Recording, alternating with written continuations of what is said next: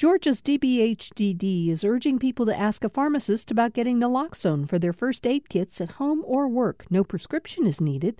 Naloxone can rapidly reverse an opioid overdose and restore breathing. Opioidresponse.info.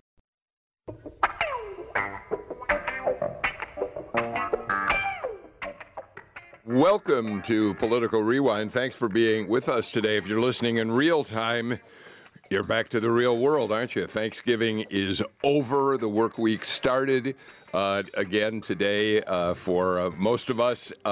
We have plenty to keep you interested, I think, on today's show, to wake you up if you've been feeling a little tired and worn out from all the Thanksgiving activities. I wanted to let me introduce our panel and then tell you a quick story. Heath Garrett's here because he joins us on Mondays. He's a Republican strategist, an advisor to Johnny Isakson, and he's his primary. I always say he's your kind of primary guy, yeah? No question about it. I've been with him now for 27 years in different capacities, chief of staff and political advisor. So yeah, we're going to talk about great statesman. We're going to talk about him a little later in the show, as a matter of fact. Charles Cook, Chuck Cook, is here. He's one of the most prominent immigration attorneys in the Southeast. Chuck, what I started to say a minute ago is we planned this show with you a week or so ago. Mm-hmm. I invited you. I said, we've been focusing on election news for so long, and a lot's been happening on the immigration front. Can we put you into the mix? So here we are, and what's in the headlines overnight, but what's happening at the border, and we'll get to that in just a few minutes. But thanks for being here. Great joy to be again here. And joining us from the Washington Bureau, Tamar Hallerman of the AJC, their Washington correspondent. How you doing, Tamar? Oh, man, just had some leftover turkey. I'm ready to wake up, guys. Tryptophan is kicking in. Yeah. Thank you for being here, Tamar. We're glad to have you here. There's a lot that's happening up there that relates to immigration and especially the wall funding, and we'll get to that during the course of the show today as well. Okay, so to start us off, I think by now the news that broke yesterday, Mr. Cook, is that the Border Patrol, we have a piece of the so-called caravan that's arrived at the southern border. In Tijuana. Right. And yesterday afternoon, apparently a small group of migrants, tried to breach one of the fences.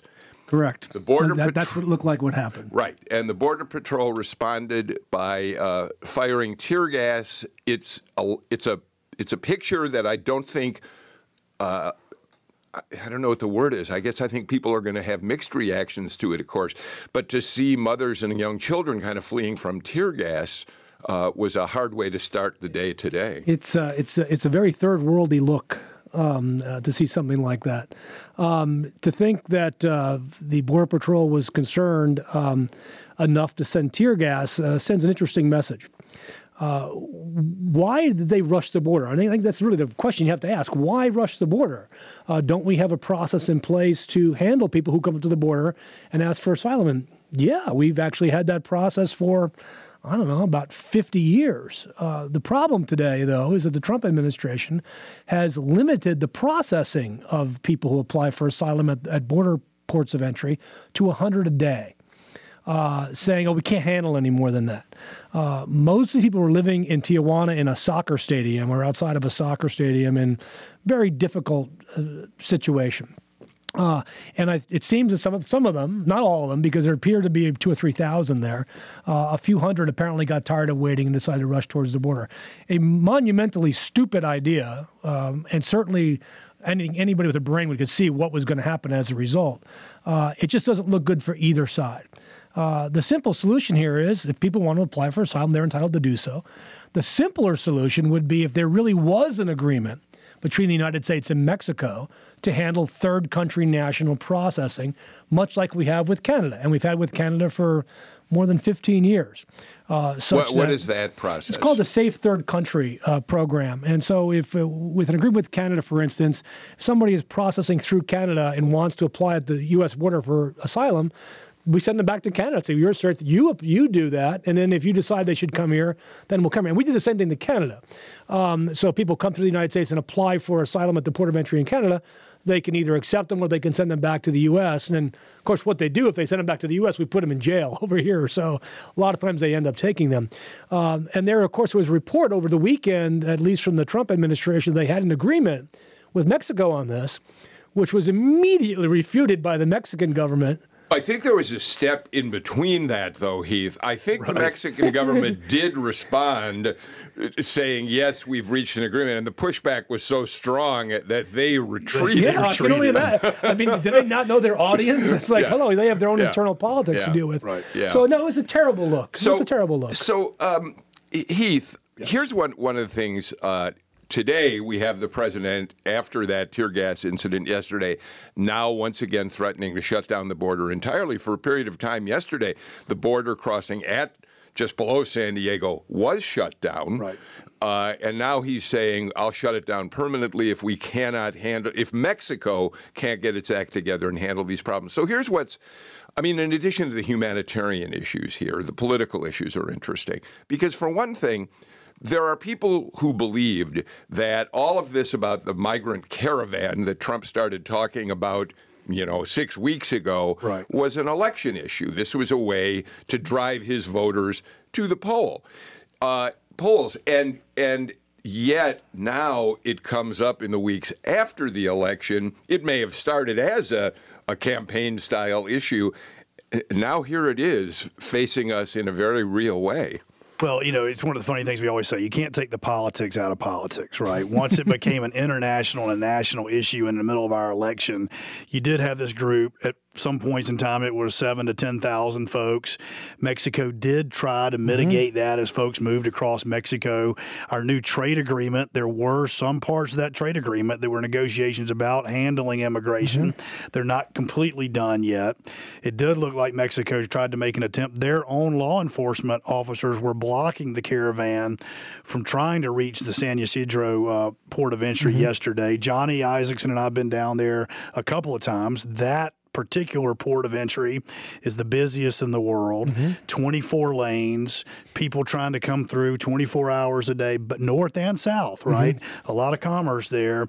And so clearly this whole episode is now a tragic example of, from what I believe, is 30 years, 3 decades of a failed ability of both parties to be able to work on a national issue. Ronald Reagan tried, and he wasn't successful at it. Yeah. George W. Bush made George an W. effort. Bush, Johnny Isaacson, and Saxby Chan was almost lost his seat in the U.S. Senate over this issue by coming up with a bipartisan compromise. He and Johnny Isaacson were booed at their own state convention. I remember that. Because they had been working on a comprehensive bipartisan immigration reform bill. Tamar, let me get you into the conversation. Part of all of this involves the president telling the media the other day, he's said it a couple times, he said it on Saturday as well, that yes, he has authorized the troops, the professional troops who are now at the border, to use force if necessary, firearms if necessary. But we don't know that General Mattis has gone along with it. There seems to be some dispute as to whether his defense secretary is going to take what the president has said and convey that to the troops and authorize them to use weapons. Yeah, exactly. And this was an issue. I think there was a lot of hope among Democrats that when Mattis was nominated, longtime Pentagon official, that he would be able to kind of moderate some of the president's more unconventional impulses. And when you look at an issue like what's happening on the border, we've seen reports over the last few weeks about even things like troops on the border being able to carry guns. Apparently there was an order where Mattis said, no, they cannot carry guns. But Trump has been saying, yeah, they'll fight back. They'll do what they need. And so it's been interesting, even down to the number of troops that'll end up being stationed on the border. Initially, the president had said something like 15,000, and it ended up only being a fraction of that. So the give and take there has been really interesting. I want to make sure that we don't neglect to say, Chuck, that President Trump is not the first president to send troops to the border. Absolutely not. Obama did it.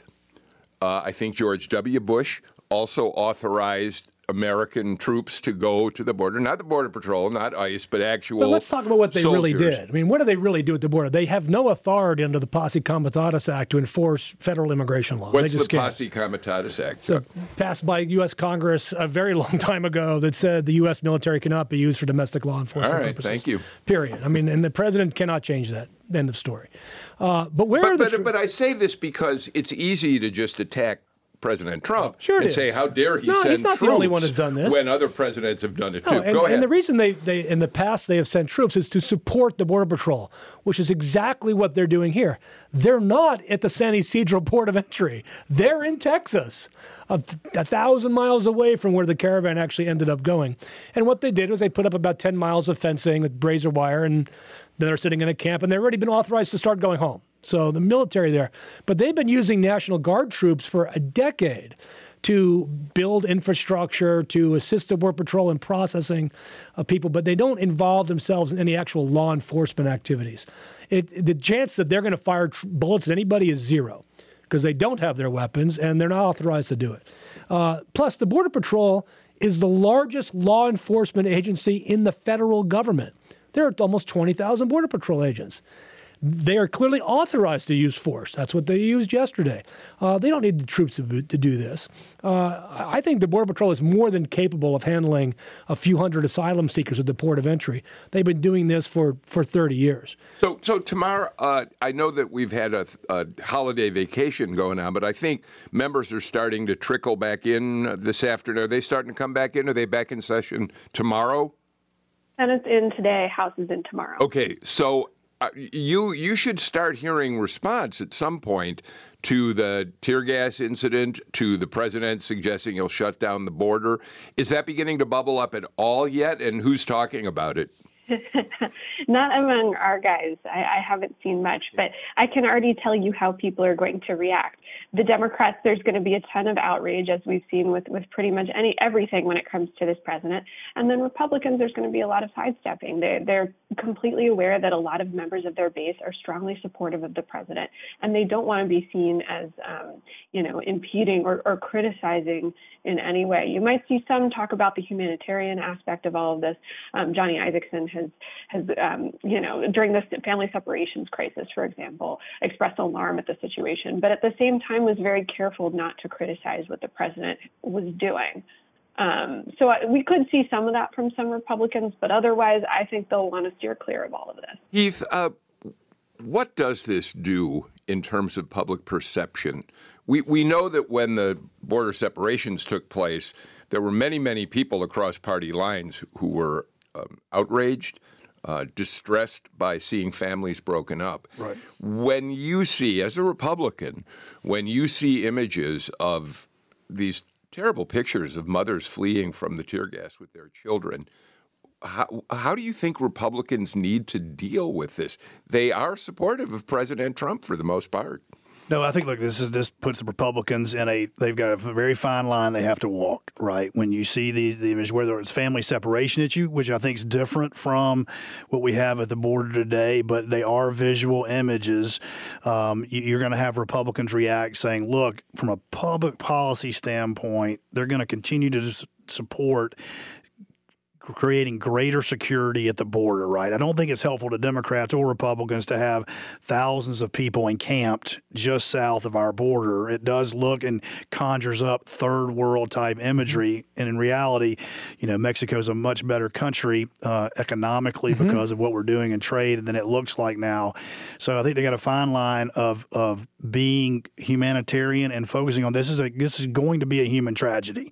There's just no way about it. You've already got thousands of people there. You've got questions of how many more people are going to be incentivized to follow in their footsteps and come to the border, or how many people are going to be deterred. Either way, so they need to be careful in how they deal with Trump because he is very popular within the Republican base. But I've said this before on the show. You can call balls and strikes here, right? You can say that we got to find a humanitarian solution with Mexico to deal with asylum seekers in a process that is orderly, and what I do think could be happening happening here politically, Bill. This is an opportunity for the Johnny Isaacsons and the David Perdue's of the world who have slightly different approaches, but they want to solve the problem. Can they call on some kind of – this would be a great opportunity for the new Democratic House, along with a president who likes to negotiate. Is he trying to create or use this crisis, which it is, right? And can we actually move some bipartisan legislation in the new Congress? I don't know the answer to that question yet, but I think you're going to see a lot of Republicans trying to say we've got to try to solve it. Tamara, I'm wondering about this. We are now a couple weeks past the midterms. We know that the Senate is safe for Republicans, but the House has had as many as 40 seats we think now could be turned over. We've seen a certain weakness among the Republican base, and I can't help but wonder, are we going to see a somewhat different approach from Republicans, particularly in the House, but for that matter with a David Perdue who's going to have to face re-election in just 2 years? Is this one of those moments when we might see Republicans on the Hill being a little bit more willing to speak their minds, or are we going to fall right back into the situation in which people are afraid of Trump and don't want to speak out at all? I think it's going to be a little more of the latter because, it's D.C. There's always another election around the corner. And people are already starting to think about the 2020 presidential race when Trump is going to be on the ballot and control of Congress is going to be, of the Senate for sure, will be up for grabs as well. So people are really going to be freaked out about getting out in front of it. And look, it's Congress. They really need something to kind of force their hand when it comes to big issues like this. We thought that would be last year, or I guess earlier this year, when the president moved to end the DACA program, and they couldn't come to an agreement. So I'm really skeptical that they'll be able to do much of anything. House Democrats are super empowered now that they have the House majority. They're not going to give anything up without a huge concession from Trump when it comes to something like the Dreamers or a DACA solution. And I think. Oh, go ahead. Yeah, the pressure on Democrats, though, is huge. Immigration is one of the top 3 issues in this election. If they don't move some bill quickly, what you're going to start seeing are protests against Democratic leadership all over the country, much like you saw against Obama in 2012 when he's running for re-election. That's the level of pressure Democrats have. So I think they're going to move something. If it's just DACA, if it's something to do with TPS, what I would call the low-hanging fruit, they have to do something on this. I want to get into all of that because that will lead us into a discussion about the wall funding with the president claiming that I think they have 11 days to pass their budget bill. The president says he'll shut down, at least a partial shutdown of government if he doesn't get some wall funding. But let's hold on to that for just a second, because I want to go back to the kind of issue-oriented aspects of this, Chuck, that you started us off on. Number one, you said that Canada and the United States have a much different system for allowing immigrants to come into either country. Mm-hmm. What did you call it again? It's called the Safe Third Country Agreement. Why don't we have a Safe Third Country Agreement with Mexico? It isn't, it's interesting. It's President Trump who's saying this is Mexico's to deal with. They have to figure out how to handle this. I would say initially why we didn't have one is because Mexico wasn't a safe third country. The idea that Mexico was a safe place for migrants to be was not true. And we know that the migrants that come from Central America through Mexico frequently are robbed. Women are frequently raped. It's not a safe place in some respects. At the same time, Mexico has changed a great deal over the last 12 to 15 years. So I think the timing is actually ideal for President Trump to get this agreement, plus with a new president coming in who's far left as far as Mexican politics are concerned, who may be willing to do something about this. You may have seen that there were, I'm not going to call them, there were protests in Tijuana against the migrants being there. Right. So Mexican politics is very deeply involved in this as well. So it wouldn't surprise me to see a much more aggressive Mexican government who has offered asylum, who have offered work permits, health insurance, places to live for every one of the migrants who came through. And the ones that are left are those that said, no, I am going to the U.S. And they're going to the U.S. either because they're afraid of what's going on in Mexico or probably because they have family or other relatives or situations that would enable them to more successfully apply for asylum here than in Mexico itself. But what this is a unique opportunity that I think Trump is faced with the new government to actually change the nature of the immigration relationship with Mexico, because we no longer have Mexicans coming here in any numbers at all. We have net out-migration to Mexico for the last 8 years. So we don't expect to ever have 1 million farm workers come in. It's not going to happen ever again because of demographics. Let me ask you a different question. The president talked today about shutting down the border entirely for a period, whatever period of time. Aside from the practical impact of that, which could be staggering, I assume, economically in terms of trade, is the president have the power as the executive to shut down the border that way? Arguably, he does. Okay. I think the Supreme Court's recent decision in what we call the Muslim ban case gives the president a great deal of authority in that regard. The question is whether Congress would stand for it, especially those border state senators and congressmen whose states depend on the economic viability of the border. Yeah, that feels like an awfully a threat that would be devastating to really carry out. It sounds like Trump talking. Definitely for local economies, right? Southern California, Arizona, New Mexico, and Texas, right? The cross-border economies, if you haven't been to these cities and seen how much commerce going back and forth on an hourly basis, it's really phenomenal.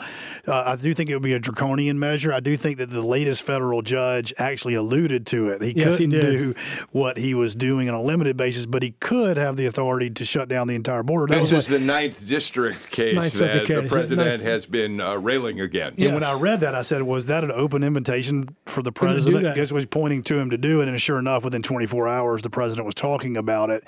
I think that it might be a temporary way to force the issue, right, onto the budget discussions, right, here at the end of the year, and to bring attention to it. I do agree with Charles, and Charles and I have worked together on this issue for 20 years now. I do agree that he has a grand bargain. And tomorrow I share with you your skepticism about the politics of it. But right now it's actually in the president's political self-interest for 2020 and in the Democratic House's self-interest for the 2020 elections to actually get a grand bargain. But it has to be big, and it has to be more border security for DACA solutions and for some kind of legalization. Tomorrow I want to give you the last word before we take a break in terms of that. Heath Garrett thinks maybe this is an opportunity. I think there are already extra layers that are totally unrelated that are being added that will make it so much more difficult. Democrats today saying now a grand deal over government spending will now require protections for Robert Mueller. So this makes this so much more complicated. All right. Of course it's more complicated. That's why Political Rewind is on the air 4 days a week now. Let's do this. Let's get our first break of the show in, and when we come back, we have a lot more to talk about on immigration. I want to talk about how this all impacts on all of us right here in Georgia. We'll get to that in just a minute. Giving Tuesday is coming up. It's a day when people all over the world come together to give back. I'm David Green. You listen to public radio for reporting that you trust, journalism that is available to everyone in your community. And when you donate to this station on Giving Tuesday, you can be proud knowing you're supporting a service that makes a difference. Donate online at gpb.org, or you can call 800-222-4788. And above all, thanks a lot. Chuck Cook, during the election season, one of the other things that President Trump said he was looking at doing was to end birthright citizenship. He sounded... Yeah, about that. He can't. Why? Because it's federal law. Besides being in the Constitution. Yeah. I mean, the Constitution, 14th Amendment is really quite clear. This strained interpretation that some of the folks in the administration come up with has been struck down by the courts and also struck down by Congress over the years. I mean, there's very plain federal law that says if you're born in the United States, you're a U.S. citizen. Section 301 of the Immigration Nationality Act, period, end of story. Presidents don't get to change the law, not yet anyway. No, not yet. I think that's right. I think a lot of agreement with most Republicans that is a constitutional principle that you can change it. You'd have to have a constitutional amendment. We haven't had one of those in a long, long time.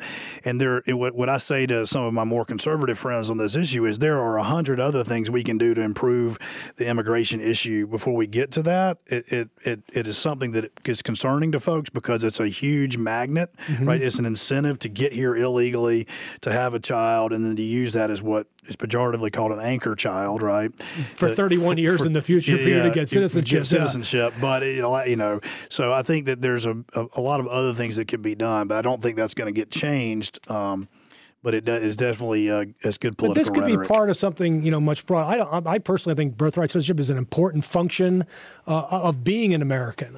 You're tied to the land. That's the whole theory. You're tied to the land. And it's a very ancient principle. A lot of our allies in Europe follow the same principle. Yeah, the president has on a number of occasions said we're the only country that grants birthright citizenship. I think there are about 60 that do, that's actually. kind of inaccurate. The countries that don't are countries like Saudi Arabia, Iran, much of the Middle East. So you're not a citizen if you're born there, which ends up creating a lot of stateless people, which is not good for the overall worldwide situation. And Bill, I do believe if we had a better system, right? If we had a better system, you wouldn't hear anybody talk about birthright. Yeah, citizenship. I want to talk about exactly that. Right. I'd like to talk about that better system in a minute. But Tamar, the other thing that's left hanging in the fire is DACA. The Koch brothers apparently are now looking at pressuring Congress to do something about protecting DACA rights. And we don't know how far that's going to get with the new Congress tomorrow. Yeah. Yeah. We really don't. Well, they're trying to get Ryan to do that right now in the lame duck session. And keep in mind, there were clearly the votes to push that through during this last session. But Trump upended that by saying, "Oh, by the way, yes, that's good, but I also want you to end legal immigration as we know it." Okay, go ahead, finish that. And that's what made it hard. I mean, that's why that threw the whole bargain off. And it's also the problem of going after the low-hanging fruit. If you do the easy stuff, it means you're never going to get to the hard stuff. And we have to get to the hard stuff. All right. Another one of the hard things, Tamar, is the president threatening to shut down, at least a partial shutdown of the government if he does not get his wall funding, at least a big piece of it. And what's interesting to think about is, although this is only 2018, the fact of the matter is this is kind of the president's last shot at this before a Democratic Congress comes into the House becomes Democratic in the winter, and the president may not get any more chances. So he seems willing to push this as far as he can, so that in 2019 and 20 he can say, "I promised wall funding, and we're going to build the wall." Where does that stand right now? I mean, it's like you said, there's about 11 days before the government shuts down. And as you mentioned, Republicans are fully aware that they have, this is their last kind of bit of leverage while they have unified government. And I know that a lot of Republicans are sensitive to this argument that they hear from people in their base that the Congress didn't push hard enough for the president's immigration plan and for this wall.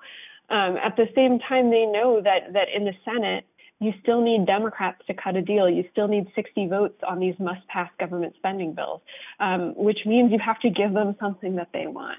And right now, there's a bit of a stalemate. Democrats in the Senate have so far said they're willing to give $1.6 billion to the president's border wall this year. Trump wants $5 billion. So who knows, if Republicans are willing to give on this Bob Mueller protection bill, maybe Democrats would be willing to give them $5 billion for wall funding. I don't know if I buy that. But I also don't think Republicans will be willing to give them the Bob Mueller stuff. So who knows at this point? I think we're only just starting to see the contours of what that fight will look like. So Tamar, that's over the next 11 days, and I think December 7th is the date the government would presumably shut down.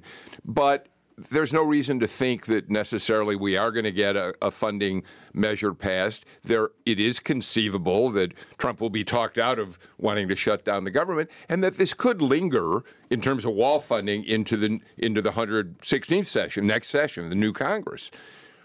Totally, they could pass a stopgap and deal with it in January. Well, Democrats on the one hand want that because they'll have more leverage with the Democratic House. On the other hand, you don't really want to deal with old business while you're taking your new majority and they have all these plans that they want to do. No, but we're hearing some whispers among Democrats who are coming in that they might be willing to work with the president, that they do want to find common ground. And we are hearing just the beginnings of whispers that maybe Democrats would help him find some money for his wall if they can get something worthwhile in exchange.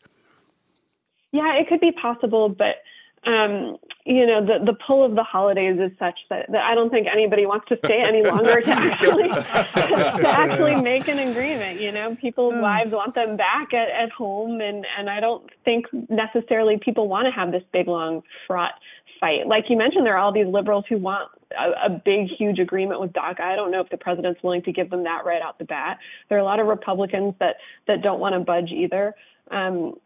So who knows at this point? Well, and Bill, you've got the situation, right, where Republicans do control the House and the Senate for a few more weeks. Any Republican funding priorities, they need to get the deal done before they leave, because when they come back, their priorities are not going to be, because all appropriations begin in the House, right? Exactly. And so there's this counter pressure. The president's talking about a big national issue, and Republicans in the House are saying we got one more shot to get criminal justice reform and some funding priorities done here, and it's going to be really interesting to watch how those tectonic plates rub up against each other. Why isn't the money coming from Mexico? I thought money was going to come from Mexico to pay for the wall. Yeah. Okay. All right. Where's that money? I get it. That was a little cynical response there. All right. So let me ask a question. And you two especially, Tamar's just a youngster compared to the years that both you, there's a lot of gray hair in this room here in the studio, have worked on immigration matters. Why? We've talked about this in passing in the last half hour. What happened? There were real efforts to pass comprehensive immigration reform. We mentioned that. President Reagan worked on that issue. George W. Bush really came relatively close to doing something during his tenure. There was a time when there seemed to be an appetite for a genuine bipartisan agreement that comprehensive immigration reform needed to happen, and it was a huge deal. We talked about it all the time.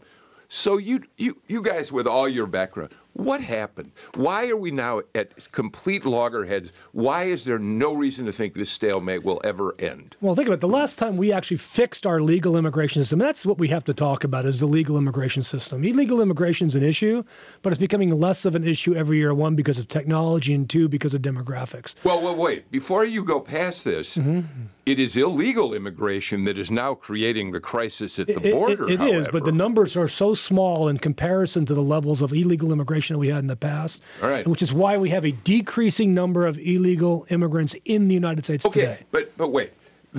I'm sorry, but help me with this, because I think our listeners need to understand it as well. When I talk about comprehensive immigration reform, one of the things we talk about is a path to, let's call it legality. If not citizenship, right, legal status. Yes, you've come into the country illegally. Yes, you're one of 11 plus million people. We are going to find a way for you to be able to stay here legally and contribute to our economy, to society. So that was always a big issue. Yeah, but that's the easy issue. That actually is the easy issue. Okay. It is the easy issue because it's so easy to do. What you don't have is the agreement to do it among those that are elected in Congress. If 75% of Americans support the idea of a path to legality of some kind, well, then why don't 75% of Congress? Well, because Congress doesn't actually represent the American citizenship. It represents small portions of the American citizenship. But George H.W. Bush was the last president to fix the legal immigration system. In 1990, the system we have today was created in 1990, and it was a bipartisan effort. It was a terrific effort, and frankly, it's a pretty good immigration system. But unfortunately, it's based in a pre-tech economy. It's not the economy we have today. Therefore, it doesn't reflect the realistic needs that we have as a society in 2018. And so that's where the big fight remains, because you're always going to have more legal immigrants come over a period of time than undocumented immigrants in the United States. So yes, they're entwined together, but the focus really is, much much like President Trump when he says, no, I want you to cut in half the number of legal immigrants coming to America, regardless of the economic impact of that, before I'll even let you have DACA. That's where the problem really relies today. But it's a problem that's fixable. I mean, there are bills out there from both sides that would fix this. Okay, but then that's my question, Heath. Right, if it's why? Fixable, why have we got? Is it Heath will tell you simply? Go ahead. Yeah, no, look, I mean, it comes down to, we call the show Political Rewind for a reason. Again, we mentioned it earlier. You can't take the politics out of politics. Over the last 2 decades, every time there's been an opportunity for comprehensive immigration reform, both legally and dealing with illegal immigration, both parties at different times have gone to their base and said, wait, we're going to wait till the next election, use this issue as a wedge issue, thinking that they were going to benefit from it. Let me give you an example. In 2007, Johnny Isakson and Saxby Chan was put forward the most comprehensive border security first bill. It was designed to attract conservative support in the United States Senate. And so it had a supermajority of support. However, a few Republican senators made the gamble that, no, if we have this issue in the 2008 election, we're going to do better. Mm-hmm. Boy, that was a bad gamble. That was a bad gamble. As a matter of fact, it backfired. Obama became president, and we got wiped out in the United States Senate elections that year because the Democrats actually used it as a wedge issue. Mm-hmm. So the next 2 attempts, our Democratic friends said, whoa, we don't want this issue solved. We're going to be able to use it to beat the living daylights out of our Republicans. And so what we've got to do is you got to have the right timing, you got to have the right president, and you got to have the right mix of kind of pressure from the country. And I agree with Tamar. I hate to agree. The raw politics, the complexity is like 3-dimensional chess. You take one issue out of this for the Democrats, and they walk away from the table. Vice versa, if you don't do certain things for the Republicans, they walk away from the table. Like I said, there might be 3 months in this new Congress, right, where if Trump wants to do the art of the deal and salvage his presidency and help his Democratic friends, it might be there, but it's just raw politics, and both parties have used the timing's just been wrong every time we've had a major bill. While we're talking about fixing legal immigration, Tamar, we know that Senator David Perdue and Senator Tom Cotton worked together, 2 Republicans, of course, so it's a Republican bill, to really support the president's policy, the proposed policy, which is to limit legal immigration, to make it a little bit more difficult for people to come into the country legally. And that measure for quite some time was getting a lot of attention. It seemed to have a certain amount of momentum, certainly among Republicans. I've heard nothing about it for quite a while. What's going on there, Tamar? Yeah, I mean, efforts really froze. For a while, Trump kind of surprised the Democrats when he came forward and said, hey, I'll give you guys, I'll legalize it with something like 1.8 million Dreamers. Chuck, I think my number is correct. That's right. We'll make them citizens. But you have to basically accept all of the changes in the Cotton-Perdue bill, which are pretty huge changes to the legal immigration system. You're talking about slashing the number of refugees being admitted into the U.S. by something like 50%. Also cutting the number of legal migrants by something like 50% as well. So I think that was just too much for a lot of Democrats to swallow. It was also too much for Republicans to swallow because there are 0 co-sponsors of that bill a year and a half later. Tamara, did you want to fish out with that there? Well, I wanted to build off something that Heath mentioned before. He was talking about how he sees a window of only a few months for people in Congress to kind of get their act together on this issue. I think another problem that's just going to make it so much tougher is just the overall gridlock that we see on Capitol Hill when it comes to any issue. And I think the problem is that there's been such a bottleneck when it comes to legislating of any kind.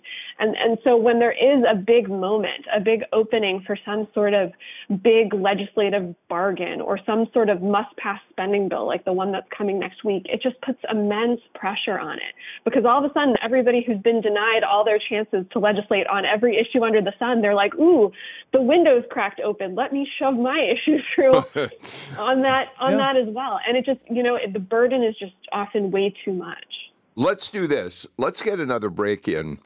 And when we come back, I want to do one last short talking point about immigration. I promised it, and we didn't get to it, and that's how's this affecting us here in Georgia? And then we're going to move on to a few other issues that are in the news right now. We'll do that with Tamar Hallerman from the AJC Washington Bureau, Republican strategist Heath Garrett, and immigration attorney Charles Cook after this. On the next Fresh Air, breakthroughs in our understanding of the immune system and how the body fights disease and heals itself, or attacks itself, and how stress, sleep, and state of mind figure into the immune system's functioning. We talk with Daniel M. Davis, author of The Beautiful Cure. He's a professor of immunology at the University of Manchester in the UK. Join us.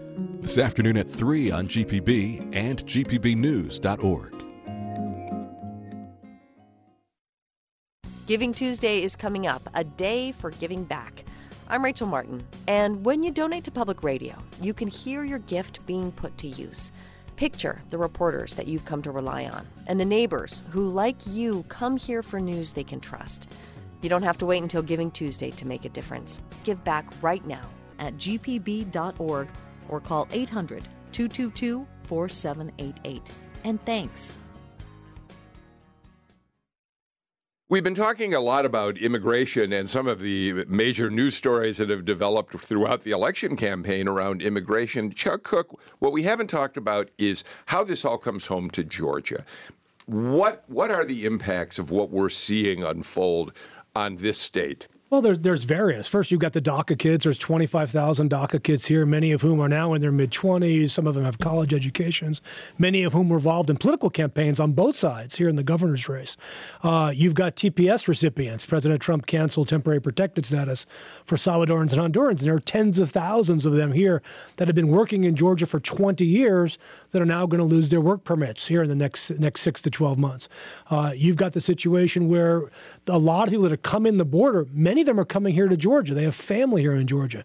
Keep in mind, Georgia is a number 10 destination state for immigrants in the United States, and there are large Salvadoran, Honduran, and Nicaraguan populations here in Georgia. So you see a lot of that here, which is a result. Our immigration courts are massively backlogged. And then, of course, you have an extraordinary economy. Agriculture is growing, manufacturing is growing, services is growing, and we're simply not either educating enough people or getting enough American citizens in here to those jobs. You have a continuing demand in the growing restaurant sector and the agricultural sector and other service sectors. There's a great demand for labor. And so all of these, when you talk about immigration, it literally impacts our everyday lives every single day. Well, and since the Olympics, right, Atlanta and therefore the state of Georgia have become an international city, right? And so there's a great commercial running on the Atlanta United game last night talking about talent knows no borders, right? And when you're looking at Coca-Cola, when you're looking at the Southern Company, when you're looking at all these great financial technology companies, looking at Georgia Tech and Emory and what we do with the CDC, we are an international city. We want to attract the best talent in the world, right? Johnny Isaacson likes to say when a graduate student from India walks across the stage at Georgia Tech, we ought to staple a visa, a work visa to their diploma. We want that student that we've trained here to stay here and work in Atlanta, Georgia for one of our great companies rather than go back home and compete with us from abroad, right? And so that's why all of these immigration issues matter to us, because it matters to our jobs, it matters to our economy, it matters to growing the state, and we are not training enough people. We cannot train enough engineers and mathematicians. If we took everybody in public education today and did it, we need to be able to attract the best talent from around the world. And illegal immigration not being solved is causing us to not we run out of H-1B visas for our technology companies. The first week they're available. That's insane. Every year, rather than, and all because we can't get everybody together to understand that issue. Well, I appreciate, as we've had this discussion, that you all remind me that while I always tend to focus on undocumented immigrants, that this issue is much, much bigger than that. It is. And I appreciate that. Look, we're going to have a lot of opportunities to talk about immigration policy in the months ahead. But I really appreciate this robust conversation about some of the things that have been happening while we've been focused on the election cycle itself. So that's great. Let's now move on to a couple of other issues that are bubbling up in the news this week. Tomorrow, you're going to have a really interesting day. Tomorrow and Wednesday, as Speaker Nancy Pelosi, as Nancy Pelosi makes her final bid to win the Democratic caucus support for her to become the Speaker once again. You had an interesting story in the AJC in which you pointed out that virtually every Democratic member of the Georgia delegation has signed up with Nancy Pelosi, said they support her, with the exception of the newest Democrat in the Georgia delegation, Lucy McBath. What's going on there? Yeah, we haven't heard a peep out of her at all, pretty much, since she defeated Karen Handel right after, 2 days after November 6th. She's been pretty quiet, kind of building up her team, attending freshman orientation. But yeah, we haven't heard anything about how she'll vote on her first vote when she becomes a member of Congress on January 3rd. During the campaign, she kind of played it cool when it came to Pelosi. Remember, especially back earlier this spring, there was a big movement for up-and-coming Democrats to disavow Pelosi. They saw her as having too much baggage, too much of a political liability. McBath always said, hey, she wanted to see who else was going to run for Speaker before making a commitment, and she never did say anything after that. Well, right now, there are no other candidates for Speaker, so I think she's going to have a hard time voting against Pelosi. Right now, there's a letter floating around. There were 16 Democrats who said that they plan to vote against Pelosi on the House floor on January 3rd, and Pelosi has been going around trying to get individual members to flip. She's already flipped one of them, and it's going to be a really tight, a really tight line for her to walk. She can only afford about 16 defections on the House floor in January. And right now she has 15 who are still signed on to that letter. So it'll be a really interesting few weeks. So if Lucy McBath, say, holds out, if she doesn't declare herself relatively soon, if she's either a latecomer to the Pelosi party or decides that she's safer voting without whoever the other candidate is, what penalty does she pay if Pelosi becomes Speaker? Does it immediately weaken her a bit in terms of what she might accomplish in the House this next session? I think so. It might be kind of hard to see right off the bat, but Pelosi, the party leader controls everything, down to the kinds of committee assignments that a person gets. So McBath is a big gun control advocate, and I'm sure she wants a seat on the House Judiciary Committee, which oversees gun rights and gun control.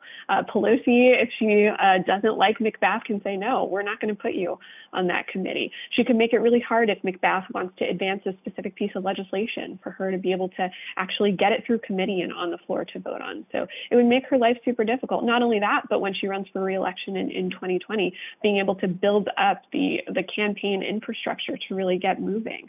The DCCC, the House Democrat campaign arm, was really helpful to McBath as she was building up her campaign. And, I think that's something that she's going to be taking into consideration in the days ahead. I think it'll be highly unlikely for her to vote against Pelosi. Well, and I think Nancy Pelosi is a shrewd operator, right? Whether you like her or don't, she is actually understands how the House works. She is looking to cut loose as many Lucy McBaths as she can of those 16 folks, right? Mm-hmm. If she can get the votes without those folks having to vote for her, what they want to do is cut them loose so that they don't have to vote for the other person. They just don't vote for Nancy. She would much rather have those people back in 2020. Mm-hmm. If the first thing they do is violate a promise they made during the campaign not to support her, mm-hmm. then that puts those candidates back in jeopardy. But they're having to count votes. And then the other interesting part of this story is, right, Donald Trump has pledged his unabided love, his love for Nancy Pelosi now. And, I might agree with him on that, actually. We're all in bipartisan spirit here. Well, look, Heath, you've been around this world of politics for a very long time. So have I. This notion that you will pay a price for telling voters one thing about supporting a speaker and then going ahead and voting for the speaker you said you wouldn't. it strikes me it is really not something that's going to cause them enormous problems 2 years down the line. Yes, not it's in most an places, issue. but a couple of Well, six maybe in districts Georgia, you might be I right. think that could be a problem. But like All right. Lucy didn't pledge not to vote for her. Lucy never said anything about it during her. She's my congresswoman. I was looking what was her position. She never said a word about this. All right, so we'll watch. Am I right, though? There is a caucus vote this week, right? Isn't that right?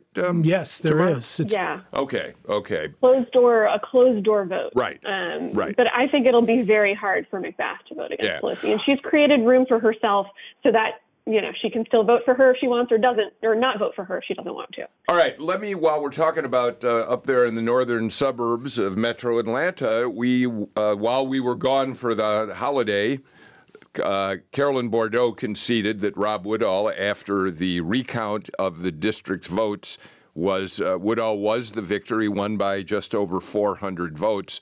And not only did he win re-election, Tamar, but on the same day, at the same moment that he accepted victory, the Democrats put the biggest, fattest target on his back of almost any other member in Congress. Oh, yeah. This is a district that he won, ever since he came to Congress in 2010, he's been winning by more than 20 percentage points every year. This was barely a blip on the radar this year. They thought, it would be nice if we could compete here one day. But the Democratic Party really didn't spend any money in Georgia 7 this year. So the fact that Bourdeaux came that close within 433 votes, I promise you there will be a lot more money in it. Woodall didn't spend any money either. Yeah, Woodall didn't spend anything. Bourdeaux, of course, became sort of well known because she had awesome fundraising powers, it turned out. She raised a ton of money. So, Heath, between now and 2020, the Republican legislature at the state capitol could easily look up to the 7th District and see whether or not there's a way to redraw that district so that it perhaps Forsyth County is a bigger part of the district. I haven't looked at the maps. Maybe there's no way you can do it. And the question is whether Woodall will even run again. But if there's ever an opportunity for gerrymandering, this would be it. This is a subject case, right? I could see the 6th and the 7th district changing, doing it that way. And the other thing we got to look at, Stacey Abrams overperformed Hillary Clinton all over the state of Georgia and in the 6th and 7th district. Brian Kemp and we as all Republicans underperformed Donald Trump's numbers, and Johnny Isaacs's numbers from 2016. Some Republicans sat on their hands not thinking that those two seats could be lost. One was and one almost was. And, of course, Rob Woodall did not run a race. He didn't raise a lot of money. Television went up 4 days before the election, which was too late. So both of those districts are going to be in full campaign mode starting again yesterday, as far as I know. Exactly right. All right. We are just about out of time. At the very top of the show, I mentioned that we were going to talk about an interesting lawsuit that's been filed in the lieutenant governor's election. Mm-hmm. The outcome of that election, there's a voting rights organization who contends in a lawsuit they filed that there may have been problems with the machines because there was an undercount in that particular race far greater than any other race on the ballot. We're not going to have a chance to get to that today, but you know what? That's a great subject for us to take up on tomorrow's show. We're also going to talk about the Mississippi special election, U.S. Senate, a race that has great implications here in the South. We'll talk about that and a lot more tomorrow on Political Rewind. So stay with us for that. Tamar Hallerman, always a pleasure to have you on from Washington. Chuck Cook, thank you for being here. And Heath Garrett, a pleasure to be with you today as well. Thank you all for listening to Rewind today. We're reading some of your comments on Facebook Live. Thanks for an engaged conversation on Facebook. See you all tomorrow again at 2 o'clock.